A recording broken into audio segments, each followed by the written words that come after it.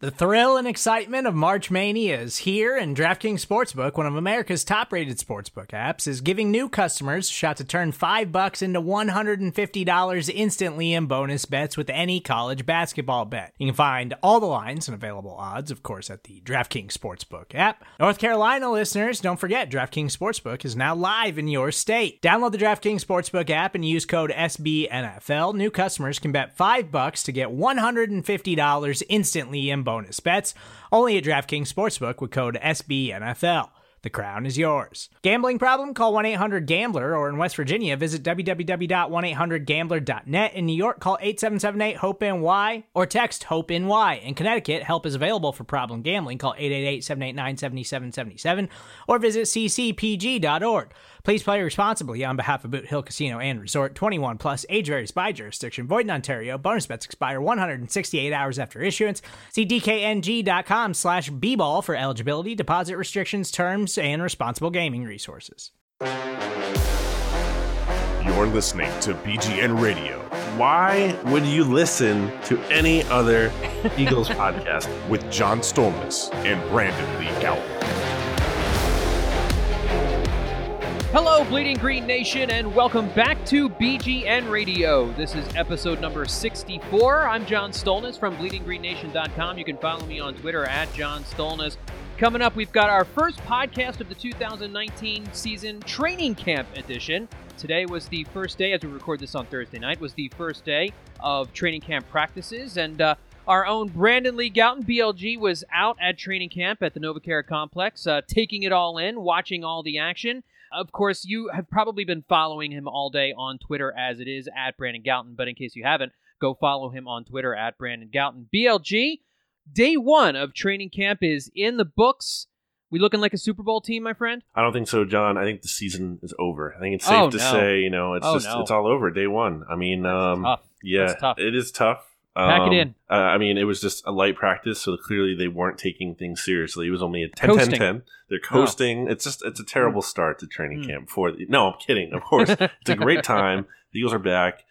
It was a light day, of course, to be serious, but that's usually kind of how it always is. They kind of just get started with that kind of lighter practice because, the players only reported on Wednesday, so they're kind of just ramping it up here. Yeah, I'm writing a piece for BleedingGreenNation.com that'll be on the site here in the next day or so, talking about the hype that this team has heading into training camp. I can't remember another Eagles team that had this kind of hype. I think we might have touched on it a little bit in the past, maybe that 2005 team with Terrell Owens in his second season, but I mean, that whole training camp, that offseason, was also the time when Terrell Owens was fighting with the team over his contract situation and doing the sit-ups in the driveway and all that stuff. And I kind of felt like that took a lot of the energy out of that season, and it showed with their play on the field. And maybe the dream team preseason, leading up to that 2011 season when the Eagles were so active with the shortened offseason and the lockout and all that kind of stuff.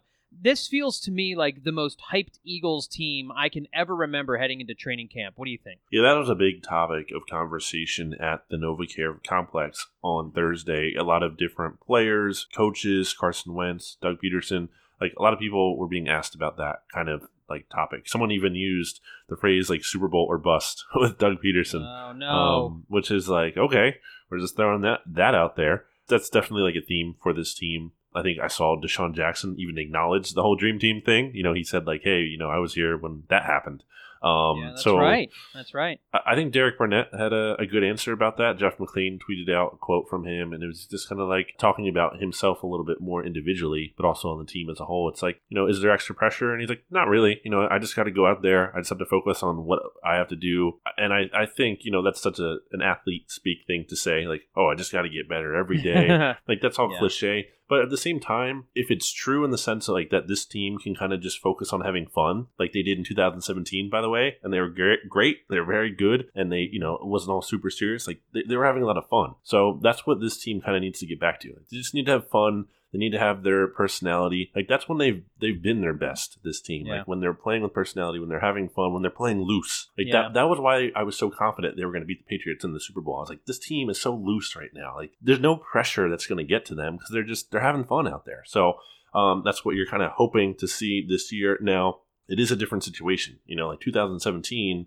the expectations really weren't there because you're coming off of 2 7-9 seasons at that point. They'd gone 7-9 in 2015, and then again in 2016. And now there was some ramping up of expectations because it was Carson Wentz in his second year. They had gotten Alshon Jeffrey and LeGarrette Blount. Like, they had made some offseason additions, so expectations were definitely higher than they were in 2016. But it's different when you actually go out and you show you can win the Super Bowl, and then because then that possibility is there in everyone's head. The fact that it's already happened, it's like, well, they can do it again. Why not? Like, they still have a lot of pieces here. So I definitely think that's kind of like the theme of this year. Whereas last year was like all about Super Bowl hangover and repeat and all of that. Like, the big question for everyone was like, how are you handling the Super Bowl hangover? Super Bowl hangover? That was the whole thing. It was even the mantra of Doug Peterson and the team. It was like, embrace the target. They had it on T-shirts early last year, and this year Doug Peterson had kind of just talked about how we just need to focus on one day at a time. And I think that's what this team has to do, in the sense of like, they know those expectations are out there. Like, they can hear it. They're humans. Like, they're going to hear stuff when like all these articles and people and experts are saying like this team has Super Bowl aspirations. They need to block it all out and kind of just be like, we need to just focus on like getting better and in like what we need to do in the short term, and not get lost in the hype that like a 2011 Eagles team kind of ultimately did with that dream team thing. So that's the hope, I guess, is that they can kind of just like focus on the now and kind of just block out all that outside noise. The differences between this team and that 2011 team, too, is I think most of the moves that the Eagles made this offseason were either to bring guys back who were a part of that 2017 team, or they brought in complementary pieces. They didn't go out and sign Nnamdi Asomugha and try and plug him in as a big-time, big-money free agent. They went out and traded for Deshaun Jackson. But, again, Deshaun Jackson was somebody who had been with this team previously, and so is not a stranger to the organization. The Eagles know what they're getting there. And even though they made a lot of changes this offseason and they added a lot of people, they made a lot of moves, it felt like it was mostly for depth rather than we're changing the face of our team and bringing in all these we're bringing in a lot of mercenaries here. It doesn't feel that way with this team. This team, it feels like a lot of the additions that were made, they've got a lot of talent everywhere, but it's depth so that if they encounter injury problems like they did last year, they're more capable of handling it. This Eagles team reminds me, and I'm going to use a baseball analogy, reminds me of the Los Angeles Dodgers, who they go about just loading their entire team with depth. They have like 2 or 3 players at every position that if somebody goes out and you need to sub somebody else in, you've got a Major League Baseball caliber player in there who can do damage. And it feels like that's kind of what the Eagles have assembled, especially with the linebackers and the secondary, and I think at the wide receiver position. Well, what remains to be seen what the running backs are going to give us. But the Dodgers is the comparison I'm making to this Eagles team, and the Dodgers have gone to 2 straight World Series and have the best record in baseball right now. So that would certainly be nice if the Eagles could follow that pattern, BLG. For sure. Let's get into some of the camp stuff, John. Yeah, man, let's do it. Your observations from day one. And let's talk about the injuries real quick.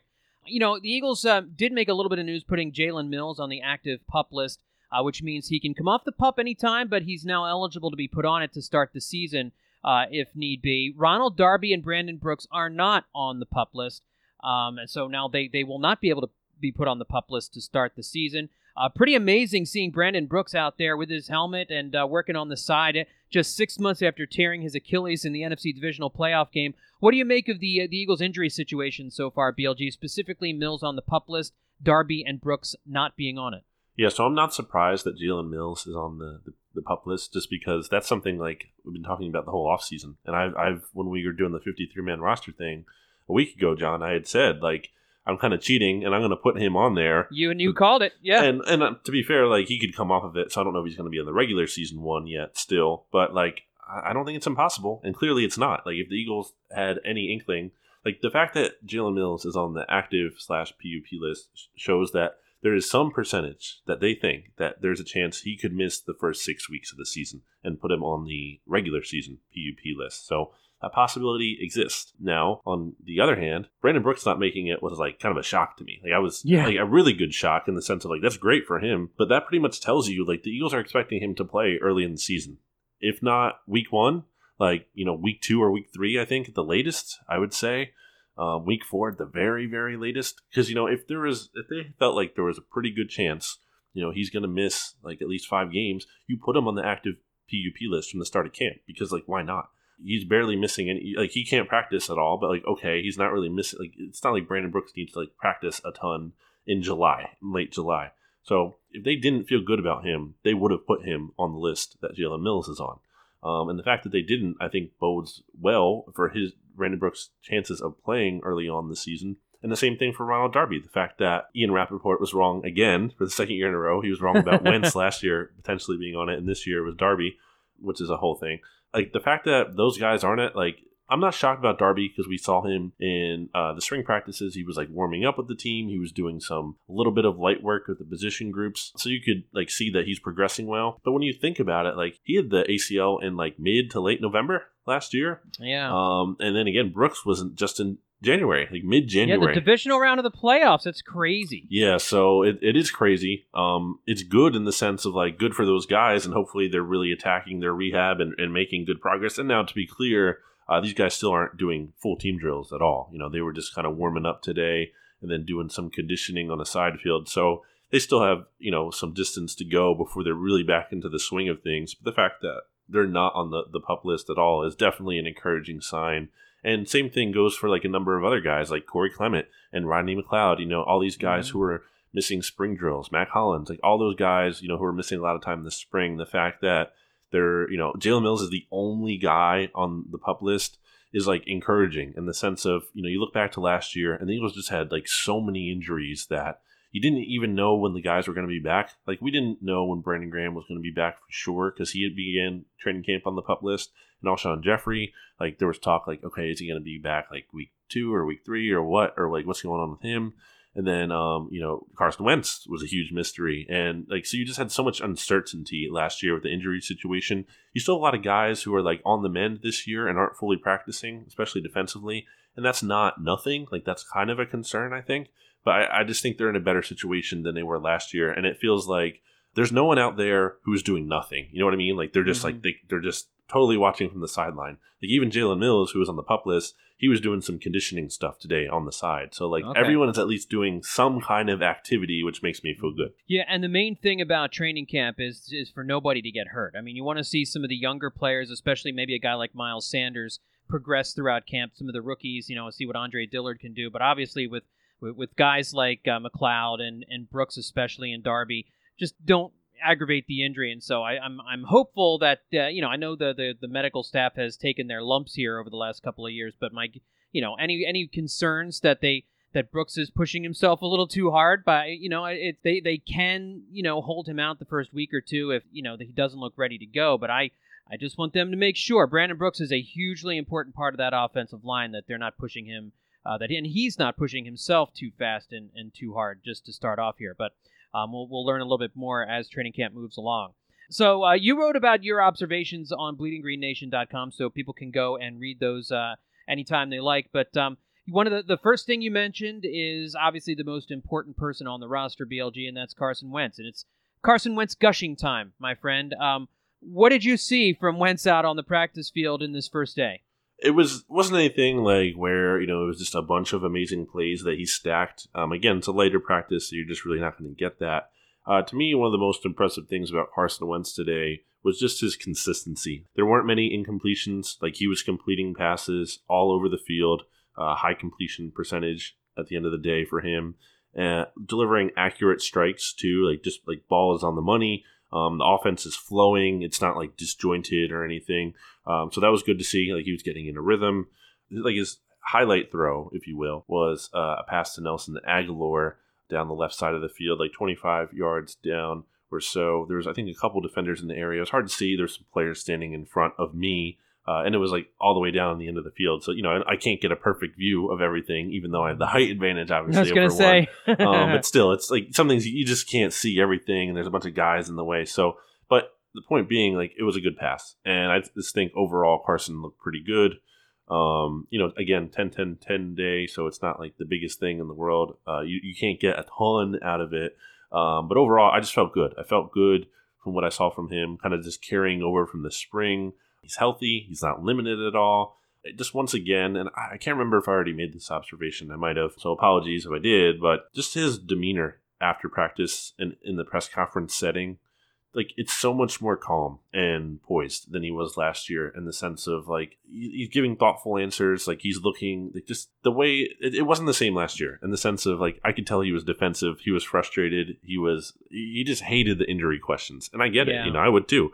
Especially because they're basically just the same questions every day. Now, the media has to ask them. It's their job. I'm not blaming the media for doing that. But, like, I also get why he's frustrated. And you can just see how that's gone. Like he's not frustrated. I don't think he's worrying about, Nick Foles or anything. Like, it's just all the focus is just, like, on him playing football. He's healthy.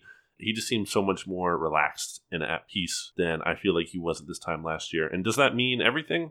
I don't know. Maybe it means nothing, but I just think it seems like a good sign. And overall, I just felt, encouraging day one practice for Carson Wentz, the most important player on the team. I think it does matter, BLG. I think it matters a lot. We talked about it a lot last year, how the mental grind of trying to come back from the injury, looking over his shoulder at Nick Foles, knowing he won the Super Bowl, and that really he led the team for that whole season until the very end and was probably going to win MVP that season. And to then have that kind of taken away and come into the season knowing that Nick is still there and answering all those questions, knowing that you're going to miss the first few weeks, you're rushing to get back. Maybe he came back too soon, and that's what caused the back injury. We don't know. In football, especially, emotion plays such a huge part of the game. Having a more relaxed and confident Carson Wentz focused on getting better and playing football instead of trying to get healthy, I think is going to make a huge difference. And from everything I was reading, and you could tell me this better than anybody else, seemed like he was a little bit slimmer, a little bit more slimmed down, and I think he credited that to just kind of taking care of himself a little bit more in the offseason, eating, exercising kind of stuff. Did you notice a noticeably slimmer Carson Wentz? I really didn't, honestly look at him and think that myself, but that's definitely something that other reporters had seen and even asked him about, and as you said, he kind of attributed that to, like, a healthier lifestyle. He had talked earlier this offseason about how he changed his diet.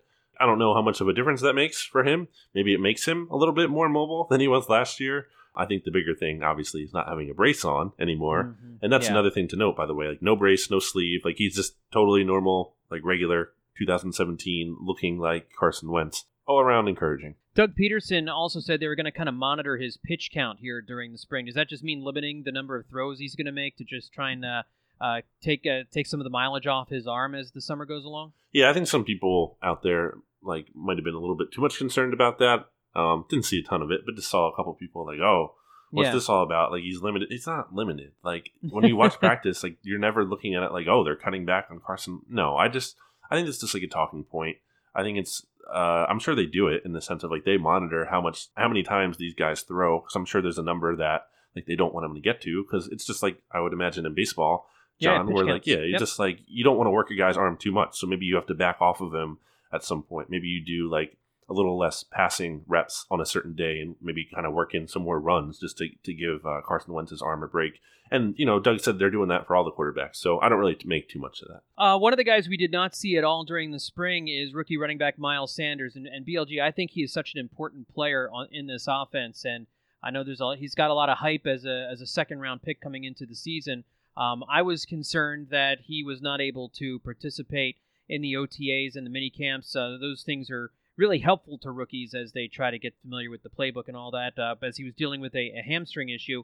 But he's back. He's out on the field, and this was everybody's first chance to get a look at Miles Sanders. What did you see today? Yeah, I mean, it was, brief in the sense of, again, 10-10-10 practice, limited reps. But, I mean, the first rep that I really saw Miles Sanders stand out, I mean, he definitely did stand out in a good way. The Eagles, when they opened with their first team offense, they did Jordan Howard was in the backfield first, but then the next play, it was Miles Sanders. And Miles Sanders took a handoff up the middle, and he had a couple defenders in front of him unblocked, and he just juked them, and he ran out to daylight and just broke off for a big run. And that's just not something you're used to seeing with Eagles running backs, especially over the past couple of years here. They're just, not really in that mold. And don't have that kind of talent. So it's just one play. But I think from that, you can see, like, okay, this is why the Eagles, like, you can see the good in Miles Sanders. Like, this doesn't prove he's a flawless player, but it shows you, like, okay, this is what they liked about him. There's potential here. He has juice, as, our friends at Birds with Friends would say. He definitely has some juice in those legs, especially more so than the other guys. So, he still has a lot of challenges to face in terms of the pads going on and pass protection, all that stuff we've talked about, ball security. Mm-hmm. But just to see that, it's kind of like, okay, that's encouraging. That's a good first impression. With Brandon Brooks on the sidelines, I mean, not sidelined, but on the sidelines, we're doing individual drills. What did the offensive line look like with the first team? Where was Halapoulivaati Vaitai playing? Yeah, so he's still at right guard, and it's really just him. Like, the Eagles aren't trying to mix in Wisniewski or Matt Pryor or like anyone else. It's Big V's job to lose, basically. Of course, unless Brandon Brooks is just ready to come back. So yeah, that's kind of how it's going. Still, I'll talk about some of the other lineup things though. I want to note here. Zach Brown and Kamu Grugier-Hill and Nate Gary were your 3 starting linebackers in base. I need to pay more attention as camp goes along here. Who it was when they went down to nickel. I didn't see that clearly. Again, they're kind of practicing further down. And it's day one. You can't grab everything. I'm making excuses here, but it's true. And like, there's just so much to get. So I didn't see that. I'm going to pay more attention to that. And by the way, Nigel Bradham was one of the players not taking part in team drills today, which is why we saw Nate Gary as part of the base linebacking core. Or maybe why Zach Brown is there, because Zach Brown again second team in the spring. So we'll see. But more interestingly, I would say, is the cornerback situation. Like, that's the one we're all trying to figure out.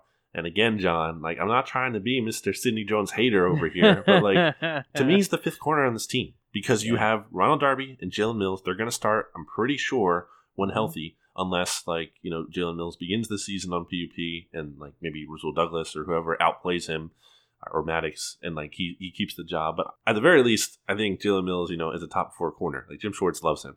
We know Ronald Darby's going to be starting at some point. Like, we know that for sure. Avonte Maddox, to me, it's too good to not have out on the field. And then Rasul Douglas is like, he's not a superstar corner, but I think he's proving himself at the very least as like solid starter. Like, he's been looking good to me. So I feel like you're not in a rush to take Rasul Douglas off the field.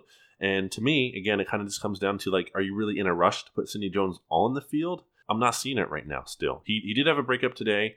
I thought it might have been a Sudfeld pass thrown a little bit late and behind someone, but I'll give Sidney the benefit of the doubt. I'll give him, the credit. Right. I don't want to take away from him unfairly, so I'll just go over a little bit and say that was a good play by him. But still, like, and by the way, that was a nickel, I think, too. So he is getting some looks in nickel, although it's primarily Maddox. It's Maddox and Douglas on the outside when there's only 2 corners.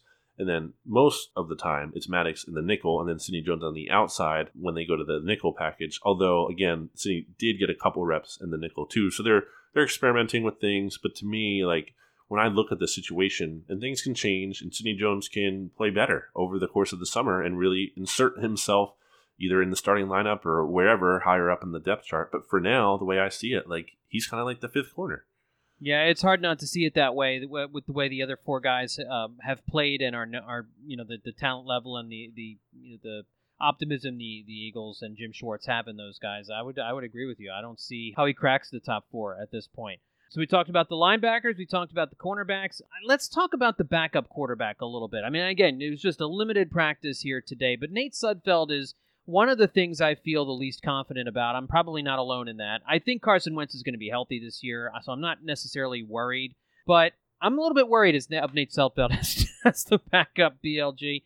I'm not asking you for any determination on whether he's good or not based on one day in practice, but just on what you saw today, what did you see in Nate Sudfeld? Yeah, it's kind of what I've been seeing for a while now from him, even going back to last year in practice. It's like you see up and down. Like, you see some good stuff. He had some couple really good throws to Markin Mitchell, CFL wide receiver the Eagles picked up this offseason. Some impressive throws. Like okay, this is good. And at the same time, he throws an interception to Andrew Sendejo, where Sendejo read it all the way. There was never a doubt in Sendejo's mind that he was getting that ball because he read that play. And I guess, Nate Sudfeld just, wasn't aware of that at all.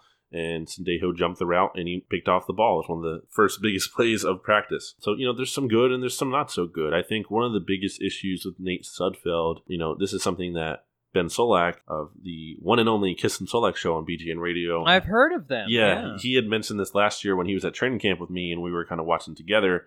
And he, like, one of the things he kept talking about was just like Sudfeld is just slow. Like, he's slow to see the field. He needs to get it out faster. Like, just get it out faster. So that's kind of like what I'm looking for or hoping to see from Nate Sudfeld this summer. Is like, let it rip, man. Like, just get it out of there. Like, throw it. See it, throw it. Boom. Like, let's let's get it out of there. So kind of hoping to see more out of that from him to feel a little bit better about him. But overall, like the overall outlook for him, it doesn't change for me a lot. And I even kind of wrote that today in my 10 most intriguing players to watch in training camp this year. Like I put Sudfeld on there because I felt like I almost like had to. But in some ways, I don't think like I'm going to learn about a lot about him like that I didn't already know in practice. Like I think I've already seen it all. I kind of need to see it more in game action from him. So like the preseason games will do a little bit more for me than like what I'm going to see in practice. Yeah, in a little bit we're going to talk about some of the players that you're intrigued and I'm intrigued, excited to see while you're at training camp. But I think that can also include the preseason games. I think I'm thinking more of it like the whole offseason because I'm with you. I think Nate Sudfeld is one of the guys that I am most anxious to get more of a look at and to see a lot here in the fake games coming up here next month when they get started. Anything else from the first day of practice, BLG, that you think would illuminate for the listeners? No one got hurt, knock on wood. You know, like that's always a good first day. That's like the biggest thing. You know, the Sanders thing was nice. We'll clearly be watching him. I guess one thing that I'll mention that wasn't in that 10 players to watch post or 10 most intriguing players, I didn't include Dallas Goedert in there. And some people were kind of like, why didn't you include one of the most obvious guys? And it's kind of like what I said with Sudfeld. Like, I'm not going to learn a lot about Dallas Goedert that I don't already know, I feel like, personally. Like, I watched him all last offseason. I watched him earlier in spring camp this year where he looked even better, I thought, than he did last year. Like, the guy's a beast. Like, there's no question about it to me. Like, I don't have any doubts about his game at all. Like, so I don't think he can do anything to prove to me that, like, oh, this is something new he can do, or he's even better than I thought. Like, no, like, he's a beast. But it's just, like, are the Eagles actually going to use him in regular season games? So, like, that's part of the thing. Like, even looking at 2 tight end sets in practice, like, that's great. But, like, if they're not doing it in the games, then, like, I don't care. Like doing it in the games is the only thing that matters with him. Like, that's the only thing I have yet to see with Dallas Goedert is how the coaching staff is actually going to use him this year. So that's kind of one last thought I had. Well, up next, let's talk a little bit more about some of the players that you're most intrigued and excited to see that we haven't mentioned already. I'll give you a couple of mine. We'll do that next right here on BGN Radio. Support for this show comes from Sylvan Learning. As a parent, you want your child to have every opportunity, but giving them the tools they need to tackle every challenge, that takes a team. Now more than ever, educational support tailored exactly to what your child needs can make all the difference. That's why parents have trusted Sylvan Learning for 45 years as the ultimate teammate in their child's educational journey, instilling in them a love for learning and a passion for reaching the next level. And Sylvan's Insight Assessment can identify gaps in learning and areas that could be of concern for your child. It's a 360-degree view into your child's learning that you can't find anywhere else and helps ensure that your child didn't miss something in school that might put them at a disadvantage in the future. And right now, it's the best price of the year at $29. Go to sylvan29.com to learn more and get your child's assessment for only $29. That's SYLVAN29.com. And we're back on BGN Radio, training camp episode number 1 of the season. It's episode 64, but this is our first episode of the 2019 training camp edition of the Philadelphia Eagles. And let's talk about some of the players we are most intrigued and excited to see while you're at training camp and in some of the preseason games here at BLG. We've talked about Nate Sudfeld a little bit. You talked about Dallas Goedert a little bit just a minute ago.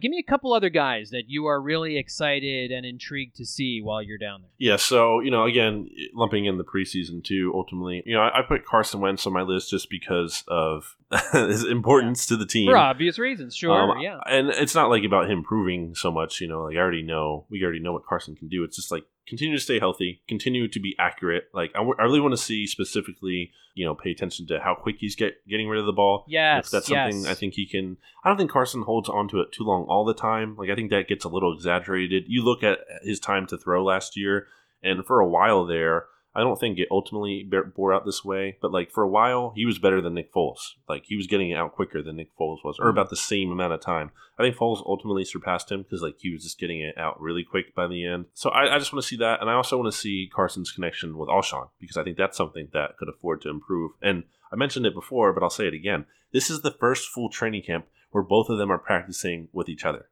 because Alshon missed most of training camp in 2017 with his shoulder injury that he ultimately played through. And then Carson and Alshon both missed last year for the most part. So this is the first real training camp where they're going to get to work together. I want to see that. I want to see JJ Arcega-Whiteside, one of the standout players from the spring. If you hadn't seen John, I put up a very important post on Bleeding Green Nation this week where I posted my conversation with JJ, which is apparently what his teammates and coaches call him. So I think I might just stick with that. JJ, simple. That works for me. And JJ Redick's gone. So we need a new JJ. So JJ, yeah, that's right. Arcega-Whiteside is the new JJ. That whole thing with the wide receivers just interests me still in terms of is Nelson Aguilar really going to be here making $9.4 million, even though you're going to use more 2 tight end sets? I'm still thinking about that in my head. And even if he is around, again, I made that prediction that he's going to have more touchdowns than Nelson Aguilar this season because I think he could be this red zone weapon for this team. So I'm interested to see JJ. Defensively, I guess I have to mention Josh Sweat. That's the big one. Yep. The potential is there. Football Outsiders had him on their list of young breakout players. The mold is there. The idea of Josh Sweat is great. My basketball coach used to say if you have potential, that's cool, but they also call it Poe. And if you got Poe, you're poor. You got nothing. Yeah. So it can work both ways. Potential is nice in theory, but it could also mean you're just not actually any good and you don't live up to that potential. So we need to see him step up. And I guess that's about it for the most part. I agree with you with Josh Sweat. I had one of their other young edge rushers, Derek Barnett. I really am interested to see what he's capable of because I think he was just starting to scratch the surface last year before he got hurt. You could see the flashes coming. I don't know if he's ever going to be a 12 to 15 sack guy, but I think he can get you 9 or 10 sacks if he's the starting defensive end on one side, and you've got Brandon Graham and an improved push up the middle. Derek Barnett, I'm very curious to see a little bit more of him, see what kind of burst he has, see if in year 3 whether or not anything clicks even more for him.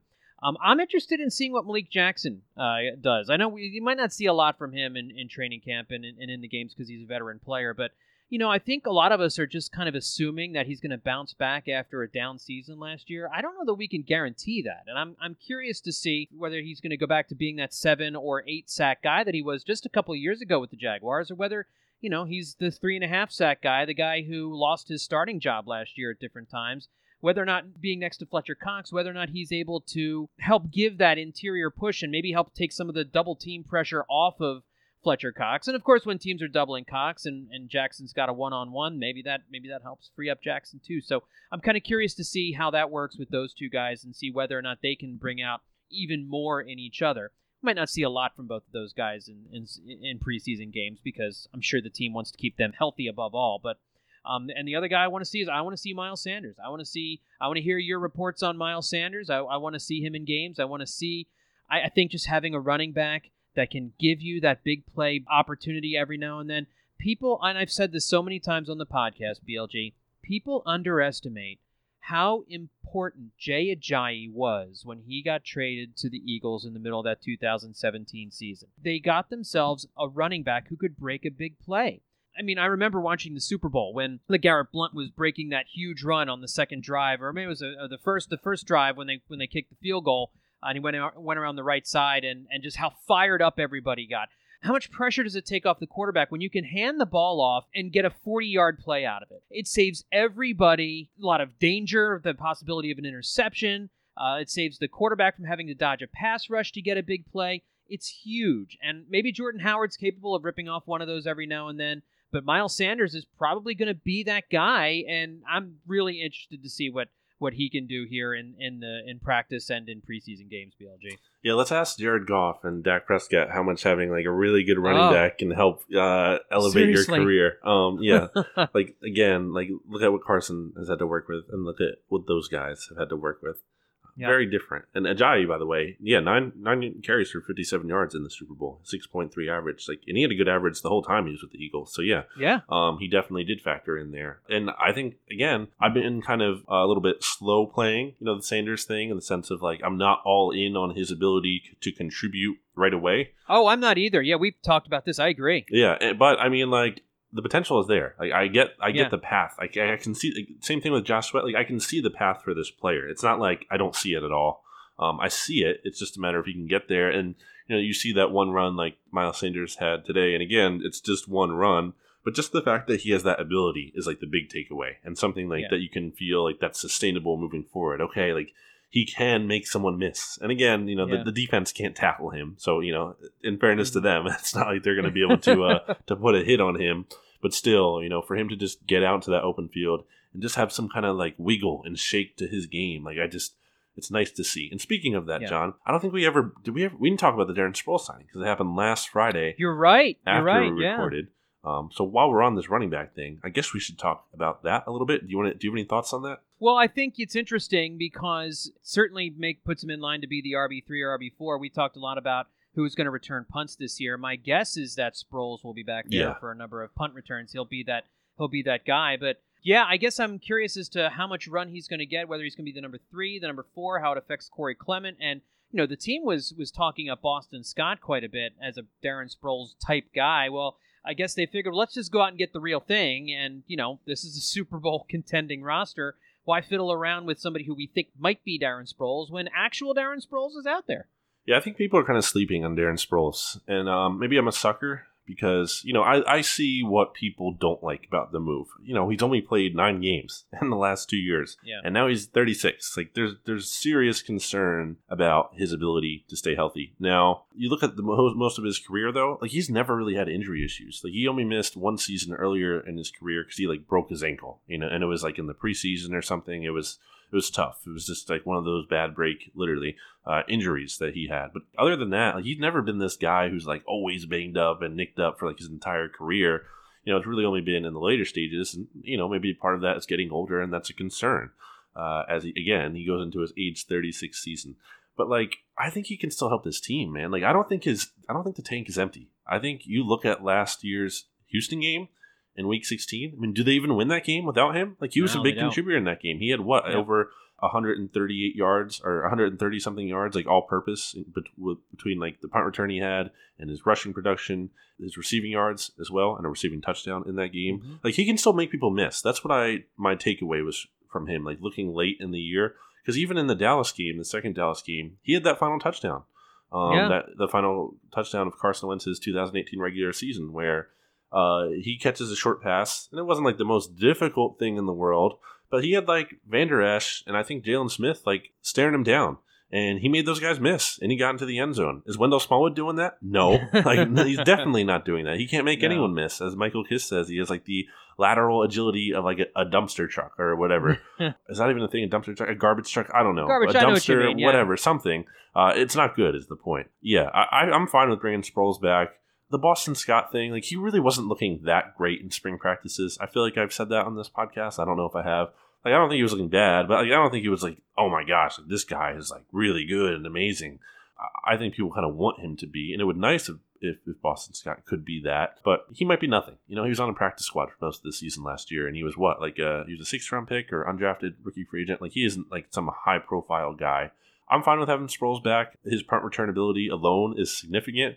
I still think he can help out there. Like, I don't know that he's an elite returner anymore, but I don't think he's like nothing. Like, I think he can be a positive asset in that regard. He was certainly better than literally anyone. Like, who else was doing it if it wasn't going to be Darren Sproles? It was like, you're going to keep DeAndre Tompkins on the roster, who I like, but like undrafted rookie free agent out of Penn State, like really? Or Boston Scott, who, by the way, John, had never returned a single punt as an entire college and regular season combined. He has 1 punt return ever in a game setting between college and like NFL level, and that was in a preseason game last year. Now, that's not to say he can definitely never do it, but like, he certainly doesn't have experience doing it. And we talked about the whole Deshaun thing. Like, you're not going to have him be a big part of the offense and also like return all the punts. That's just not going to happen. Like, you can put Deshaun in there certain times, and I'm sure they will, and they should. They should mix him in there in the right spots. But like, I think it's going to be Sproles, and I think Sproles can contribute in this offense. I do think it is weird for the Corey Clement outlook, because like, isn't this supposed to be like what Corey Clement is, like a 3rd down back kind of guy? Yep. Not so much a punt returner, because I think he showed he clearly couldn't do that last year. Like, you don't want him back there. He's not really, like, that was dicey when he was back there. So you didn't want him doing that, but just offensively, like, I feel like him and Sproles, in theory, are kind of like, duplicitous. Or like, there's like a redundancy They're there. Duplicative, yeah. Yeah, so that's kind of the interesting angle to that. And now, again, Corey Clement isn't practicing yet fully, so he's still on the mend. and maybe that's part of the factor into that. But Yeah. I'm fine with having Sproles back. Yeah, no, I'm fine with it too, and maybe we've seen the high point of Corey Clement's Eagles career, but maybe there is also a little bit more of an injury concern than we were led to believe. So who knows? But I think it's good to have Darren Sproles back. He will add a lot, I think. One last thing before we wrap up here at BLG. One of the main talking points of the spring was Malcolm Jenkins and his contract situation, which remains unresolved. But unlike some other players who are either holding out and not showing up at camp, or some others like Jalen Ramsey, who came to camp riding in the back of an armored truck, which was a very subtle way of saying that he wants a new contract, Malcolm Jenkins came to camp still looking for a new deal, but did so quietly. And you have to believe that he is looking at the deal that the Titans just reached with their safety, Kevin Byard, a 5-year, $70.5 million deal with $31 million guaranteed. You got to believe Jenkins camp is taking a look at that deal and just, wondering, whether or not that's going to factor into any extra money that he might get. He's obviously not going to get anything like that, but BLG, do you think this muddies the waters a little bit, or is there a Malcolm Jenkins number that pretty much everybody knows what it's going to be and they're just working it out? Yeah, I mean, it pushes him down, that Byard extension. Like, it pushes Malcolm Jenkins down to being the 10th highest paid safety now overall. So he's still top 10 at his position, but he is barely top 10. Yeah. And if somehow there's a bigger contract signed, which I don't really know that there will be, but if there was, he would be out of the top 10 all of a sudden. If not this season, definitely by next year that will happen. He has his case, because I think at the very least we can all agree that Malcolm Jenkins is a top 10 safety. And that's no doubt. kind of at the very, very least. I think the thing with him, and I was thinking about it today, is just that, I think the play for Malcolm is that he's just, doing his best in, good faith and being like, hey, I'm going to do my thing in sense of, I don't have to be here for voluntary things, so I'm not. And he kind of, that was his way of sending a message, that he wants something done and he's serious about it. But then he didn't want to get it to the point where it was so serious that he would be fined for it. I think the tactic instead is kind of hey, I showed up for everything that I had to. I didn't miss anything that was here, that was mandatory. I think the hope on their side is we're going to operate in good faith. I'm going to keep showing up. Hopefully, I guess his hope is that they can have some kind of dialogue at some point, or even do something like the Eagles did with Brandon Graham, I think back in 2017, where, there was talk there for a little bit that Brandon Graham was going to hold out, and that was really short, and it didn't last long at all. It wasn't nothing. That didn't come out of nowhere, because then later that offseason, they gave Brandon Graham not an extension, but they gave him basically ways to make more money. They added even more incentives to his contract. They did some extra things that they could without giving him a full new deal. So maybe that's the kind of compromise that Malcolm Jenkins gets. Maybe they find a way to throw some more incentives in there. I don't know if that's good enough for Malcolm Jenkins, but I think maybe it's it's something that they can at least agree to on that, from the team side and his side. So I feel like it's not necessarily a done issue, that he's just definitely not going to get paid. But I mean, he's showing up, so it's done in the sense of he's not going to hold out. He's here. He's going to be practicing. I think he's kind of just hoping / relying on the Eagles to operate in good faith and kind of give him something at some point. Yeah, I don't know if it's a new deal or what, but I think he's basically expecting them to do something for him. Yeah, and we've talked about it. They should do what's right. This is the kind of guy, and you're seeing it by how he's handling this. This is the kind of guy you want to reward with money. This is the kind of guy you want to give a deal to. And I know they want to leave themselves some cap room as much to take into next year as possible, or to make moves this year, but I think they have to make Malcolm happy, and they will probably do that. I imagine in the next couple of weeks we'll hear something, hopefully before the preseason games start. Anyway, BLG, that'll just about do it here for episode number 64. Any final thoughts before we wrap up? Yeah, it's only day 1 of training camp. I'm already tired. I always say this every year. I have no idea how the players do it. I have no idea how you good people out there who work and outside or construction in the sun, I don't know how you do it. I stand in the sun. Crazy. People who do that are heroes, man. Yeah, I mean, you guys are awesome, because I stand in the sun at training camp, and all I'm doing is standing there and watching practice. It's not that hard. It is a very I'm very fortunate I can do that, and it's a very easy thing to do and just stand there and watch. But I come home and I'm just oh man, the sun takes so much out of me. So again, I have no idea how the players do it. I have no idea how you people who work out there who do it. I have family who do some tarring, blacktop and all that, and I have no idea. I don't know. Either. So shout out to all you people. You're so tall. You're closer to the sun than anyone else. So I mean, that's true. I do have it tougher than there. everyone. That's true. Yeah. But yeah, thank you as always for following along here on Bleeding Green Nation and BGN Radio. Make sure you continue to subscribe because we're gonna have a lot of episodes here. I'm gonna be talking with Michael Kist really after practice on Friday for training camp. We're gonna have these daily recaps for you so you can kind of get what's going on in addition to the Kist and Solek show and the weekly BGN Radio episodes that we'll have. So a lot of good content, not only on the podcast feed here, BGN Radio and BleedingGreenNation.com as well. So make sure you stay tuned to those things. Make sure you subscribe to the podcast once again, leave a rating, leave a review, all that good stuff, and keep following along because there's going to be a lot of news and a lot of stuff, and you're not going to want to miss it. Absolutely. The Eagles 2019 season, I think we can say, is now officially here. The dead zone is over, and we've got training camp. So, again, like BLG said, check out BleedingGreenNation.com multiple times a day. Check out the Bleeding Green Nation podcast feed on Apple Podcasts, Spotify, wherever you get your podcasts, and you'll keep up to date with everything that is going on down at the NovaCare Complex this summer.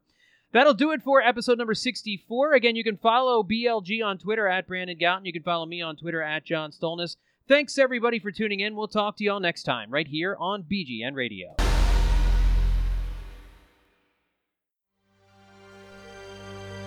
BGN.